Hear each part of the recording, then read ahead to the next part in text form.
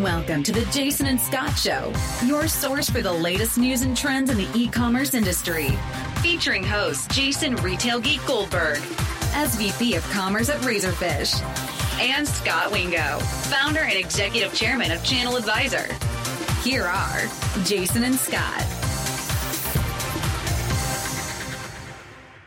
Welcome to the Jason and Scott Show. This episode is being recorded on Thursday, June 15th, 2017. I'm your host, Jason Retail Geek Goldberg, and as usual, I'm here with your co-host, Scott Wingo. Hey, Jason, and welcome back, Jason and Scott Show listeners. Jason, tonight we have two guests on the show that are going to help us better understand some of the retail and real estate dynamics that we've been talking about here in 2017. First, we have Steve Barr. Steve is an over 20-year veteran of PricewaterhouseCoopers, which I'll call PwC from here on out, where he is focused on the consumer markets. Steve is a frequent Forbes contributor on topics around retail, brands, and CPG. He's also on the board of trustees for NRF. We also have Byron Carlock, and he is the national partner and real estate practice leader with PwC and works closely with Steve to understand physical and retail trends and how they impact commercial real estate industry. He's been at PwC since 2012. Welcome, Steve and Byron. It's great. Thank you, gentlemen. You. Yeah. Long time listener, first time caller. We are excited to have you guys on the show, and we always like to get things started by giving the listeners a little bit of perspective about your backgrounds and how you came into your roles. So maybe, Steve, we could start with you. You want to tell us how you got here? Yeah, it's really great to be with you. So I lead the consumer markets practice at PricewaterhouseCoopers, which includes our retail practice, our consumer packaged goods practice, and our travel and tourism practice. That practice includes our advisory consulting business and our traditional audit and tax practice. I've spent my entire career focused primarily in the retail and consumer space. And like I said, I'm glad to be with you tonight. Terrific. And Byron? Sure. And I'm Byron Carlock. I lead the national real estate practice. I came to the firm from industry 5 years ago and spent the first half of my career with the Trammell Crow family, a prominent real estate family based in Texas with many companies in the various real estate categories of office, retail, multifamily, hospitality, industrial. And then I ran 3 REITs for a sponsor before coming to the firm. I also lead the practice across our lines of services of assurance, tax, and advisory. My job's almost as fun as Steve's. But I'm more the dirt guy. And so I'm watching our industry go through an interesting metamorphosis, especially in the retail category. Awesome. Well, as the dirt guy, Byron, let me kind of kick it off to you. So 2017 is, you've been in the industry for a while, and I've got to imagine this is kind of one of the most brutal years you've seen as it relates to store retail. We've seen over 5,000 stores announced that are closing this year. We've had folks on the podcast that say we're going to get to 10,000. And that implies mall closures in the 20 to 30% range over the next 2 years. Why don't you kind of help us frame it, given your long exposure to the market and the physical retail side? What are you seeing out there? Is it the worst year you've ever seen? And any other pontifications we'd love to hear. Sure. Well, I'm going to put it in more of an evolutionary disruption time frame because I think it's very interesting to sit back and realize that 90% of retail sales still happen in brick and mortar environments. And so although e-commerce is the fastest growing phenomena in retail, it's still only 10% of the total spend. And so what happens in brick and mortar is very important and certainly worth watching. And you're right, the store closures are going to be big. We think it's 7,700, somewhere around in there. So you're right, between 5,000 and 10,000. And the square footage vacated, in the tens of millions of square feet. But what's interesting for the real estate, from the real estate perspective, is on that which is vacated, it's an opportunity for landlords to rehab and reposition. And so there was an interesting article, as you know, this week in the Wall Street Journal talking about, the mall that might not have any retailers in it and some of the different uses that real estate is finding as landlords reposition the real estate. So I'm coming at it from a bit more bullish perspective, from the brick and mortar perspective, in that I think we'll see new uses, even though those vacancies will eradicate certain retail concepts we refer to sometimes as the mediocre in the middle. Got it. Steve, what's your take on kind of where we are from a 30,000 foot kind of view? Yeah, it's interesting. One of the things Byron and I chat about frequently is the question of whether we're overstored or under demolished. And what I mean by that is there are some great properties and some great locations that really just don't have the right retail for today's consumer. So as we're seeing transformation, there's no question, and you guys wouldn't have me back on the show if we didn't acknowledge that there's some significant headwinds for certain retailers. But we have a number of our clients, and I'll lean with Byron towards some level of optimism because a number of our clients are investing in some very unique properties, focusing on experience and perhaps partnering in ways that might be non-traditional from a historical standpoint, but really connect with today's consumer.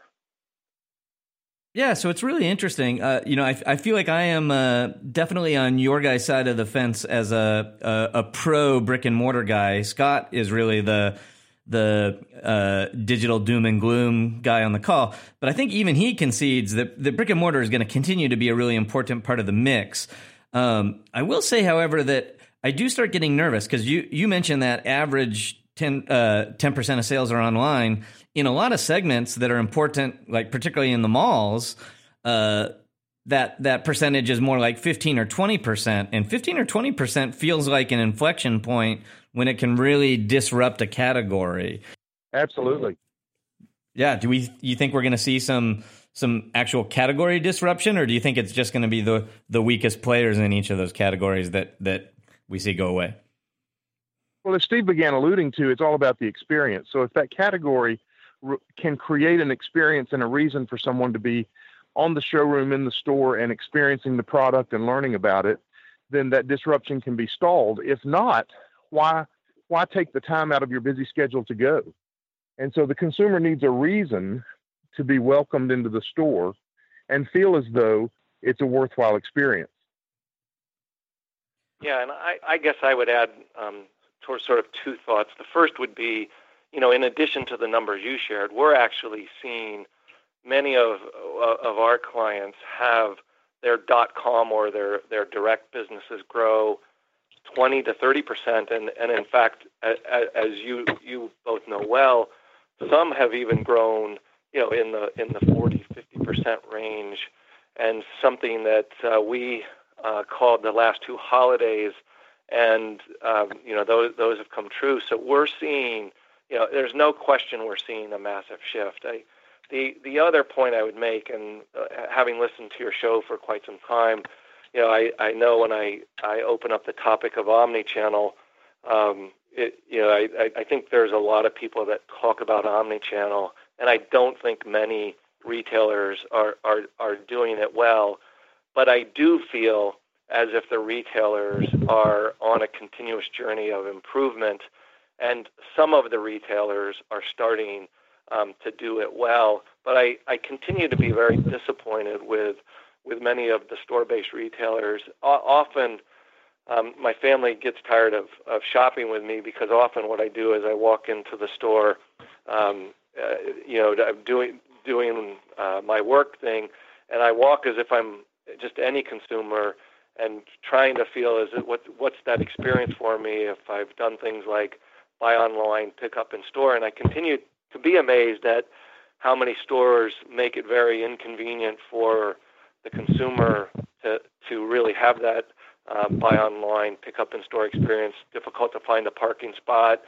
If I have an impulse purchase or a different need, there isn't a separate checkout lane. Sometimes it's very hard to find the pickup spot within the store. And so we really do need to see the retailers transform at the store level and counterbalance the convenience that comes with online shopping. But like I said, I think some are starting to do it well, and others, if they don't do it, I think they're going to add to that list of dead banners, bankruptcies, and store closures. Yeah, it is shocking how much bad omnichannel there still is out there. I now have the luxury of living a few blocks from an Amazon bookstore, and so I'm a horrible person. But my sort of pastime when I have too much free time on my hands is just to try to go return Amazon purchases at the bookstore. Yeah. And what's your experience? They don't accept returns from Amazon at the Amazon bookstore. So that's me just being mean. But are there any retailers you think of that you would point to as sort of shining beacons of really taking advantage of the brick and mortar footprint and doing omnichannel well? Yeah, I can think of several. I don't know if we're allowed to mention particular client names or particular company names. But yes, there are some that are doing extremely well that make sure you feel like you are welcomed into the store almost as a treasured guest because they know you're time starved. They know you want special service, and they make you feel like your visit was worthwhile.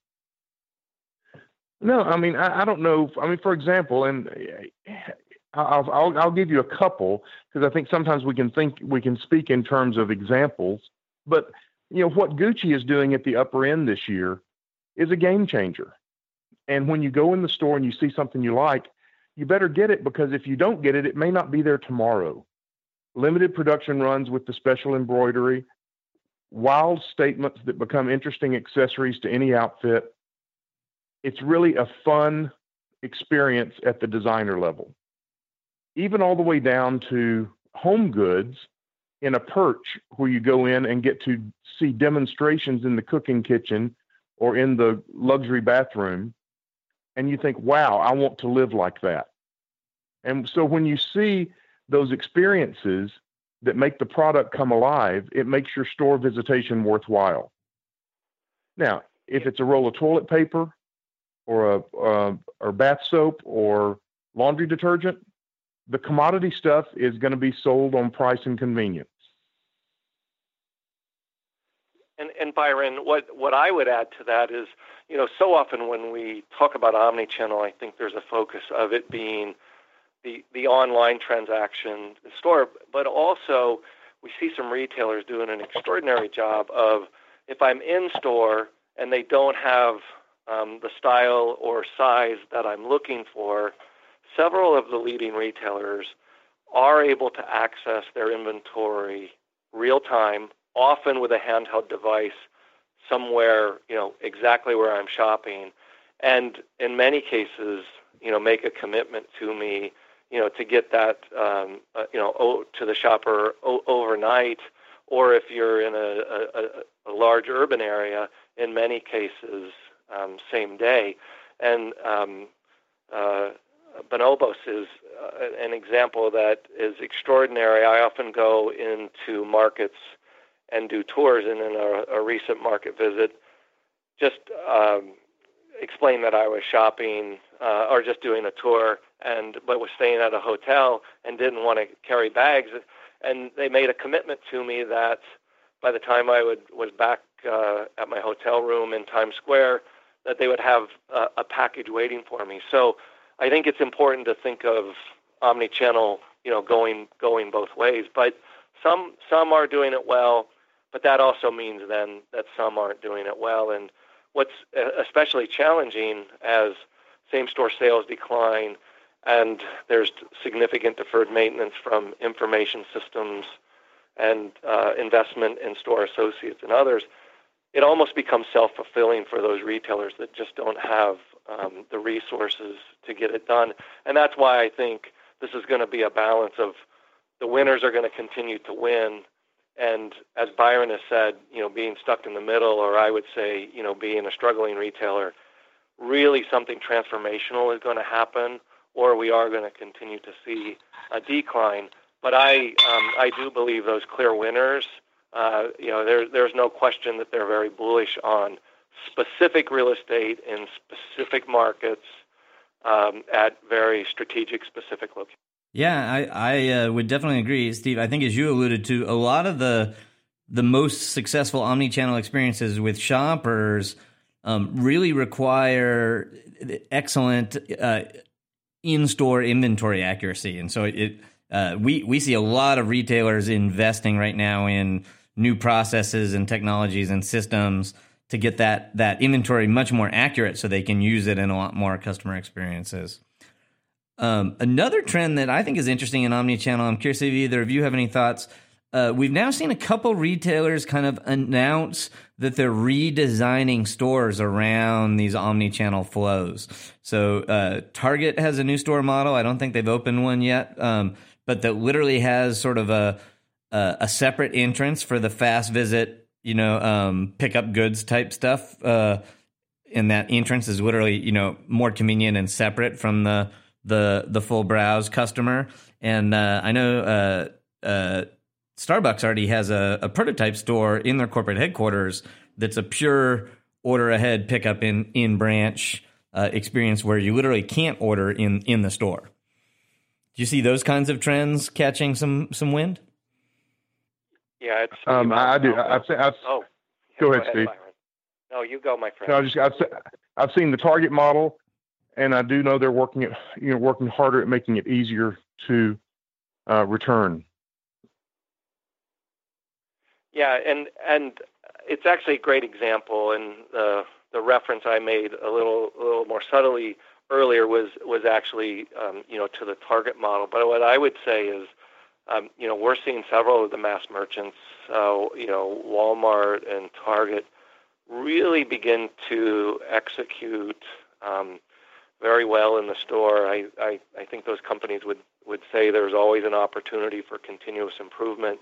But I think they're realizing the strategic imperative to improve that experience. And I'm quite optimistic that the leading retailers are going to be able to pull that off. In fact, I think we're going to start to see even greater separation. But I would expect those retailers and a few others to separate themselves and do it quite well.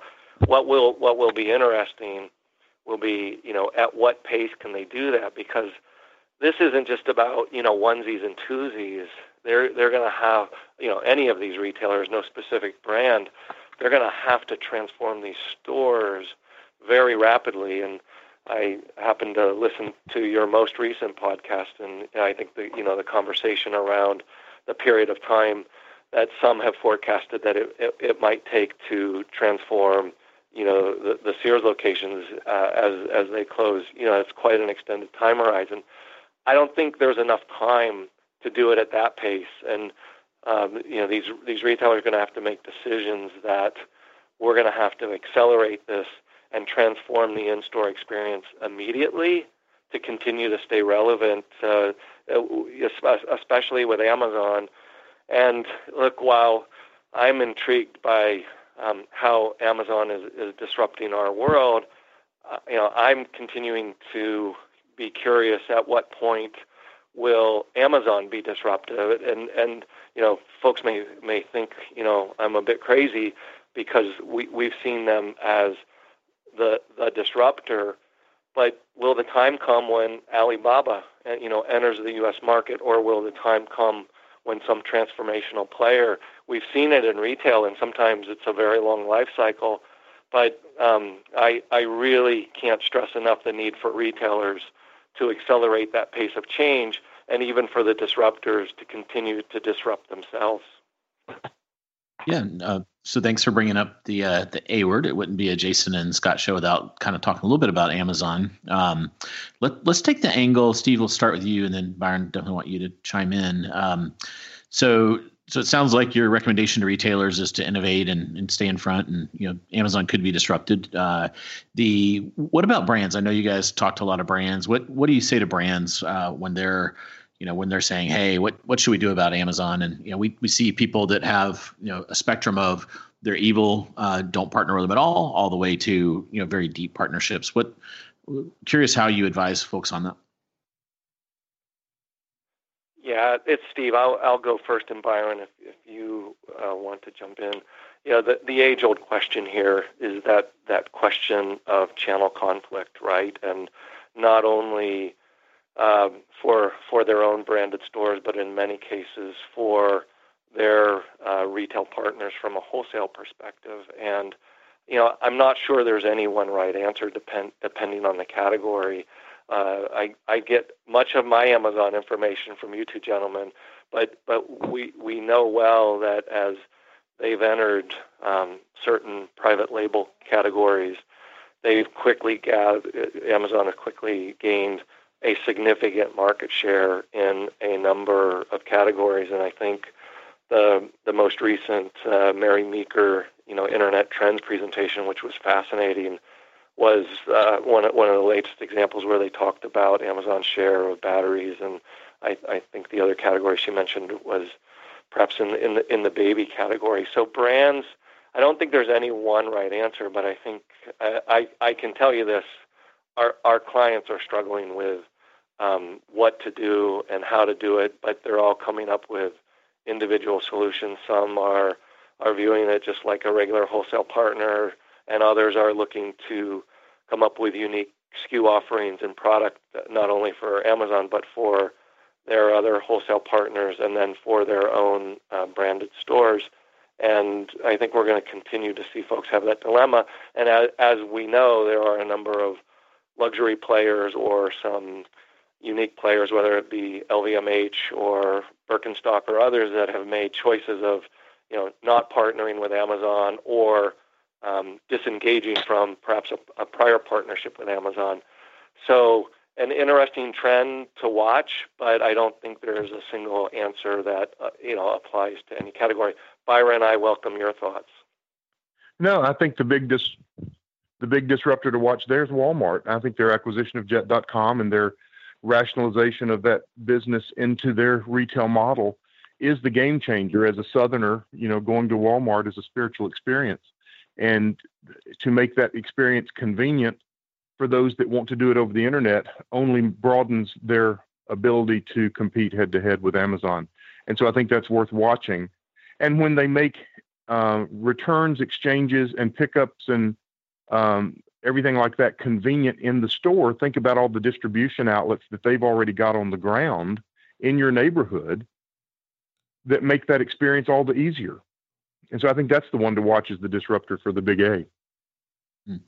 And one thing I've been meaning to ask you from a commercial real estate perspective, here in our region, the warehouse kind of segment has really heated up as e-commerce has grown. Is that a national thing? Is there kind of a supply-demand imbalance for that warehouse type space that's so important for that Amazon-like experience? Yes. I mean, for 3 years running in our Emerging Trends publication, industrial has been the leading product category, and it's obviously driven by the demand because of the importance of fulfillment in the new economy. And so industrial is a darling. I don't see it changing. And the use of that industrial space is already changing to adapt to the environment related to returns. And so you see some industrial parks adding retail elements so that returns of e-commerce merchandise are actually sold out the back of the warehouse. And so it's interesting to see whether or not industrial buildings become, mini outlet malls in the future as a adjunct service to the customer that is using the goods that are moving through those warehouses. Yeah, we have in addition to the industrial space, I think one of the things we see, and we see this especially around holiday, is, not only is that industrial space transforming, but the ability to access sort of planes, trains, and trucks during the holiday season has become very challenging for many of the retailers and online providers. So it's not only a competition for the industrial space, but a competition for all of the components of that supply chain, including the last mile. That's right, and that's very important to note. I mean, so you've got your large, million square foot distribution centers that can be remotely located, but you cannot deny the need for smaller spaces close in for last mile delivery. And so the competition for four walls that are compatible for that last mile delivery is heating up, but it's also using space that might otherwise be underused. And so you're seeing vacant office buildings turn into last mile fulfillment centers for pickups and deliveries. You're seeing self-storage units be available for, nighttime deliveries of the goods from the remote distribution facility and then distributed out by the last mile deliverer first thing in the morning. And so the use of four walls can be fungible. And I think that's one of the things we're learning about this disruption is space can be used for multiple things, and it doesn't always fall into the traditional categories that we thought it did. Cool. And then, Steve, one last Amazon kind of nuance. So you've talked about how they're going to impact retail and brands.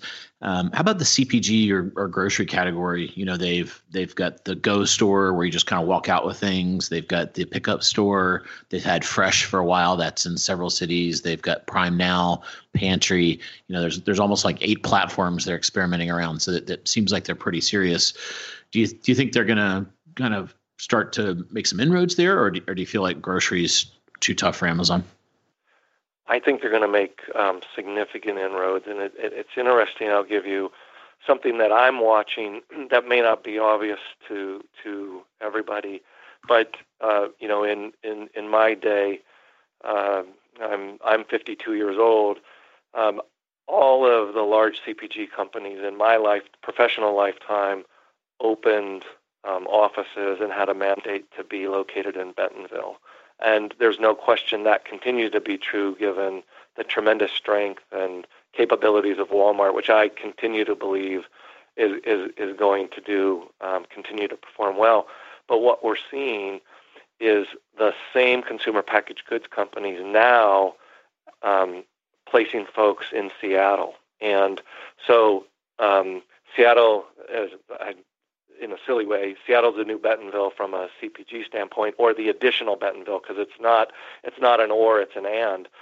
So that's my signal to say the CPG companies know it's imperative that they align with Amazon. And the other thing that we're seeing is our consumer packaged goods companies, taking a hard look at containers and SKUs, sizes, weights so that they're optimized for the Amazon delivery model and really for everybody's delivery model. But there's no question Amazon is going there. I saw a presentation very recently, not vouching for the numbers, but the forecast there was that by 2023, that Amazon would be the equivalent of 2,000 grocery stores in the U.S., which if you compare that to, that's the comparable size to something like, I believe a great example would be like a Kroger.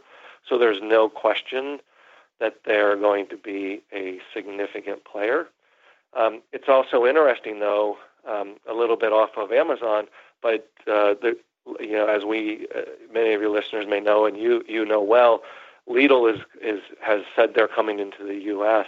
and they're going to open 100 stores in the near term, primarily in the East Coast and in a very targeted area. But there's going to be continued transformation in the grocery retail space, far beyond just the Amazon effects. But I think there'll be a Lidl effect and some others. Yeah, it's. I think the grocery space and Fresh in particular is going to be super interesting to watch, because that feels like a space that no one has really wrapped up yet. Like, Amazon has had the pilots with Fresh for a long time, but, isn't in that many markets yet. We've just seen Walmart put a lot of weight behind digital Fresh, Kroger. But to your point, like Aldi, I think has said they're going to spend $4 billion incrementally in the U.S. to grow their grocery business. And I think those Lidl stores, I think the first grand openings are today in the East Coast. So that seems like an area where we could see a lot of new store openings. And I guess what I'm curious, I've heard some people say that grocery is already more like the density per capita of grocery is even more overstored than retail in general in the U.S. So does that mean a ton of traditional grocery is going to close to make way for these guys? Do you think that they're going to evolve? Do you think the market's going to be able to tolerate all these German grocers coming in and serving customers in new ways? Yeah, I think my answer would be, I think it's going to get to the in-store experience. That in-store experience can be different depending on who the consumer is. It could be on the value end, or it will be on the premium experience, and thinking of the Wegmans of the world or the H-E-Bs of the world and the Publix, where when you're in the store, it can often be an extraordinarily pleasing experience. So look, there's no question there are razor thin margins in grocery retail, and it takes almost perfection, which several of the leading players do quite well. But that tells you, though, there has to be some disruption to come there. With the growth of online, whether it be Amazon or Jet.com, or now with the German grocers, and some of the existing players are not done growing, whether it be the Trader Joe's of the world or some of the regional and national brands, Kroger and others continue to transform their stores and do exceptionally well. Yep, I think for listeners, it's going to be interesting. Traditionally, the way we do retail is like the super premium in-store experiences were for super premium products. So Byron mentioned the Gucci example earlier, right? And the super, value products tended to come with pretty value-oriented experiences. Lidl is going to be an interesting blend because they're super low price points, which means the store experience is no frills. You bag your own groceries. You have to pay a deposit for the shopping cart because they want to make sure you return the shopping cart so they don't have to pay a guy to go get it. But then they're going to have very high quality organic produce in there. And so that's an interesting trade-off to say, hey, get the high quality products in the no frills environment. So I'm going to be watching that. But think about what you just said in that, which I think marries with what Steve was saying earlier. Their systems mirror their delivery. And so their price point is complemented by what they do versus what the consumer does in order to get that price. And I'm going to guess that their systems have become extremely sophisticated on SKU management to know what's going to sell when. And so they very cleverly marry systems and process and experience to the consumer's expectation, because the consumer pretty much knows what that bargain is when they walk in the store.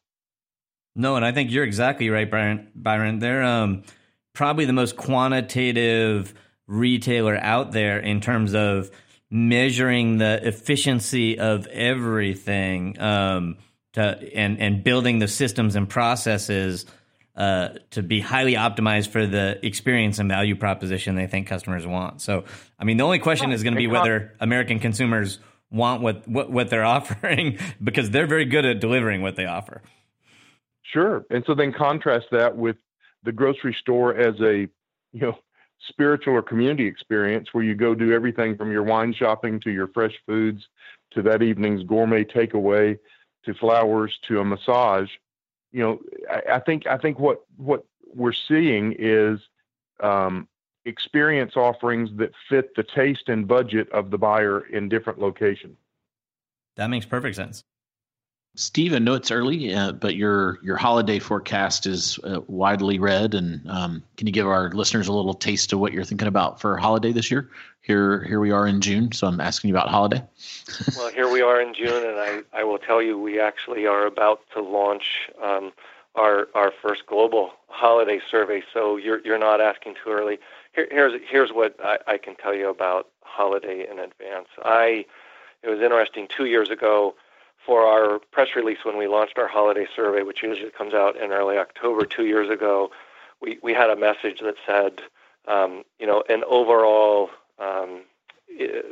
same-store sale increase, and just simply was a measure that did not matter, and it fell flat. And I was very surprised that it fell flat. So last year we sort of walked away from that, but I'm going to go back to it this year because it simply doesn't matter. I am insanely bored with the holiday forecasts that come out, and it comes out from a wide range of constituencies that say overall holiday sales are going to be up 3 or 4%, because that's what they say every year. When you go down a layer, and take what happened last holiday, where overall, online was up 20-some%, but like I said earlier, we saw some key players grow in the 40 and 50%. So I think we should come up with new measures that matter, and one of them will be, the continued growth of online, which I continue to believe will grow somewhere overall near 20%. But even that is a measure that blinds us to the fact that a few folks will continue to grow at a 40 to 50% clip with their online offerings. The other thing is, I think we continue to be in a mode where consumers are going to spend a portion of their holiday budget, especially millennials, on themselves and on experience, friends and family, going to a show or a concert or the like. So when we think about holiday, I don't think it's right anymore just to look at retail sales, but we really need to look at experience. And then I think we're going to pull into our holiday outlook the growth of both travel, airplane travel, and automobiles. And so holiday now is a far bigger picture than just retail sales. But no question we'll see significant online growth. I'm a little bit concerned here in June, and we'll see how right I am, that retailers are seeing their less than desirable results for year to date, and that they're going to be very tight in their ordering for holiday. And over the years, my clients, you never know what the weather's going to be like, and you never know what geopolitical or other events may occur. But if we end up having a strong holiday, but they were extremely conservative on their ordering, they actually may miss on opportunities. Now, the flip side of that is when we've seen bad weather and other things, when there's too much, then they go promotional, and they go promotional early, and it really wipes out their holiday. So retailers have a dilemma, because as they look in their crystal ball, is the glass half full or half empty? And we'll see, but I do feel good about digital and online continuing to lead the way. And I will say that some of that's contextual. I just returned this week from the Real Estate Roundtable in D.C., which is the gathering of 250 of the nation's real estate CEOs. And we had one presentation by a former Fed governor, and he said the bridge between where we are and holiday as it relates to that spending level is going to be confidence. And so when we digest what it's going to take to inspire additional confidence, we have to really analyze everything in the geopolitical, jobs, and mood of the buyer to determine how bullish they will be come November, December. Yeah, I think this is going to be another one of these interesting ones to watch. I think traditionally that's always been true, and the consumer spending has indexed very closely to consumer confidence. But it seems like we're seeing a lot more standard deviation in that correlation the last couple of years. And I'll be honest, one of the things I'm really nervous about for this holiday season, Steve, I think you're exactly right that nervous retailers are going to go in with tight inventory. But I think one of the other impacts is if 7,700 stores truly close before holiday this year, that means our friends at Gordon Brothers are going to liquidate 7,700 stores worth of inventory. And that's going to have an impact on prices and consumer demand as we hit holiday. Yeah, no question. Yeah, but remember, and in fact, what we'll also see is not only the Gordon Brothers on the liquidation, but for some of the banners and brands that are continuing, but perhaps having to go to the off-price channel to sort of the TJX and Ross stores. We may see some really, really tremendous deals from a consumer perspective in the value channel. And I'm sorry, Byron, you were going to say something as well? No. Everyone loves a bargain. It just reminds me of Stanley Tanger's quote years ago: "In good times, people still want a bargain. In bad times, they need a bargain."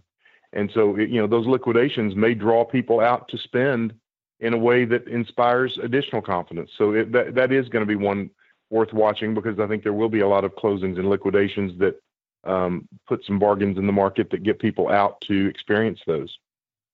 Yep. And I think there was one corollary on that quote, though. Everyone loves a bargain except for the manufacturers. Right. So I did want to change topics. Another topic we have on the show a lot is mobile. And in particular, if e-commerce is a small sliver of total retail sales, but it's the fastest growing, then mobile is a small sliver of digital sales, but the fastest growing. And we've been talking a lot about brick and mortar stores. One of the things that's really interesting to me about mobile and brick and mortar is we've got all these consumers. They maybe are only spending 10% of their stuff online, but 50% of their purchases are being influenced by digital. So they're getting used to having all this digital information when they make purchases. And the obvious way to give them that digital information when they make purchases in brick and mortar stores is on mobile phones. So I guess I'm curious if you guys are seeing anything interesting happening in mobile, and if there are any experiences that you've seen or that you're optimistic about in terms of mobile use in stores. Yeah, it's Steve, and there's no question the phrase we often use is mobile matters, and it's interesting to think through the story I told earlier in the podcast around how the stores need to transform to keep up with digital. The same thing is true with respect to mobile. And what I mean by that is it's only a year or two ago, and it's unfortunately true for a few retailers today, where if I'm in store and I want to use my mobile device, I really get a small version of their website, and it's not a mobile design website. But the leading retailers have now taken it to one-click capabilities, and so those folks that are transforming the mobile experience. I had my own personal experience where I won't name the retailer, but I was at an outdoor retailer, and a particular shoe was on sale. I wanted to have that shoe. They didn't have it in stock. The sale ended that day. They didn't have the in-store capabilities to take care of me, so I wanted to buy on my mobile, and I was typing on this, small keyboard, and it was incredibly painful. I was able to complete the transaction, but there was nothing user-friendly about it. That same retailer has now transformed their mobile site, and with one click and using, one of an Apple Pay, Samsung Pay type option, truly, I think in 2 or 3 very quick clicks, I'm able now to complete the same transaction. If all retailers can get to that stage, we're going to see explosive growth in mobile, especially as millennials and Gen Zers continue to take up a larger portion of the demographic of the active shoppers. Byron, any thoughts on mobile? No, I just think alongside that comes the ability to fulfill the order as promised and then make the returns easy if it doesn't work. And I think a lot of folks are still working on their systems, not only in the handheld convenience that Steve was just referring to, but on fulfillment and returns as well. Cool. On the fulfillment side, there's some data out there that indicates UPS and FedEx are not able to keep up with the demand. Is that something either of you have thought about? And kind of a corollary to that is I've kind of been a long time believer that Amazon's eventually going to directly compete with those guys. Would love your thoughts on that too. Well, it isn't. I think it's overwhelming. I had to do a return last week, and it was a rather large item, and I had to be at the house, and I asked for the time band, which is usually 2 hours, and it was 8 hours. And I inquired with the customer service representative, why is the band 8 hours? And she started laughing, going, "Mister, we've got a lot of stuff to pick up today, and we just don't know when we're going to be in your neighborhood." Mm-hmm. And I thought that was, it was honest, but it was also, I think, indicative of what you were saying. Yeah, and I don't have any specific views, not a specific area of expertise for me, but I do believe extraordinary companies find ways to transform themselves, and I certainly believe, all of the companies in the category, especially the leading players, they're going to come well prepared for in the context of holiday, but overall, they're actively transforming their businesses, And absolutely, no question, there'll be competitive threats, including whether Amazon, comes right into their category. But I do know enough of those companies that I think we're in for quite a battle. Yeah. Quick pivot back to mobile, Steve. The last year, we saw so 2 years ago, we saw for kind of millennial kind of oriented folks, traffic got over 50%. Last year, we saw transactions get there for the millennial kind of audience, and other folks are kind of they've passed half traffic and getting towards 50% transactions. Sounds like you follow Alibaba. I think they're at like north of 80% transactional volume coming from mobile. Do you think this is another holiday where we kind of step function up in that, or is the U.S. going to look different? I do think we step up, and I'll put a shameless plug in for our holiday survey. How about we think about getting back to you in October when we have a release? But it's an area of specific focus for our upcoming holiday survey, which I said is being launched. And while I do expect that trend will be exactly as you said, we'll look forward to sharing our holiday outlook late September, early October. We will certainly take you up on that. Similarly, we'll be releasing emerging trends in real estate for 2018, and it will have a significant dedication to what's happening in retail. So maybe we should do a rematch of this in October. That would be terrific. Let's do this until we get to October. We're coming up to the end of the show. If you had 30 seconds in the elevator with the CEO of your favorite retailer, like what's the number one piece of go-to advice you have for retailers this year? Mine would be make the visit special. Yeah, and mine would be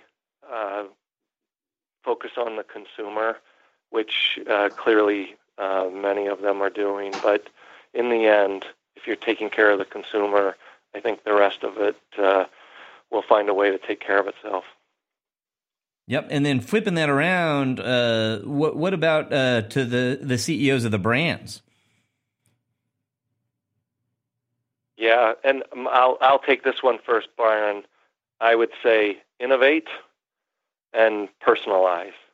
And I think if they're able to, and if you think of the leading brands, whether it be on the electronic side and the footwear and apparel side, there's no question the leading brands that are constantly innovating and focusing on personalization are the clear winners. I have to agree 100% with that comment. Cool. So let's take it out further. So we're kind of looking 6 months forward. Let's kind of, you guys have been in the industry for a while. So let's project out to 3 to 5 years. What does retail look like? Are we all sitting in our dark basements with VR goggles on like Jason's doing? Or are we, what is that experience like? Are drones like dropping things and we have to catch them? Would love to hear your thoughts. Byron, let's start with you. I think there's some of that. So I was at a luncheon in Dallas a couple of weeks ago where Ross Perot Jr. shared with us that he has agreed with Uber to be a pilot for their new Uber Elevate drone system, which will be people delivery and package delivery, and they'll be parking their drones in Dallas. And so it feels a little bit like the Jetsons, but I think it's upon us, just like driverless cars are upon us. And they'll change the way we live, the way we do our errands, the way we receive our goods. I don't think it'll be overnight, but I think it's gradual and will be here before we know it. And the groundwork is already being laid for that.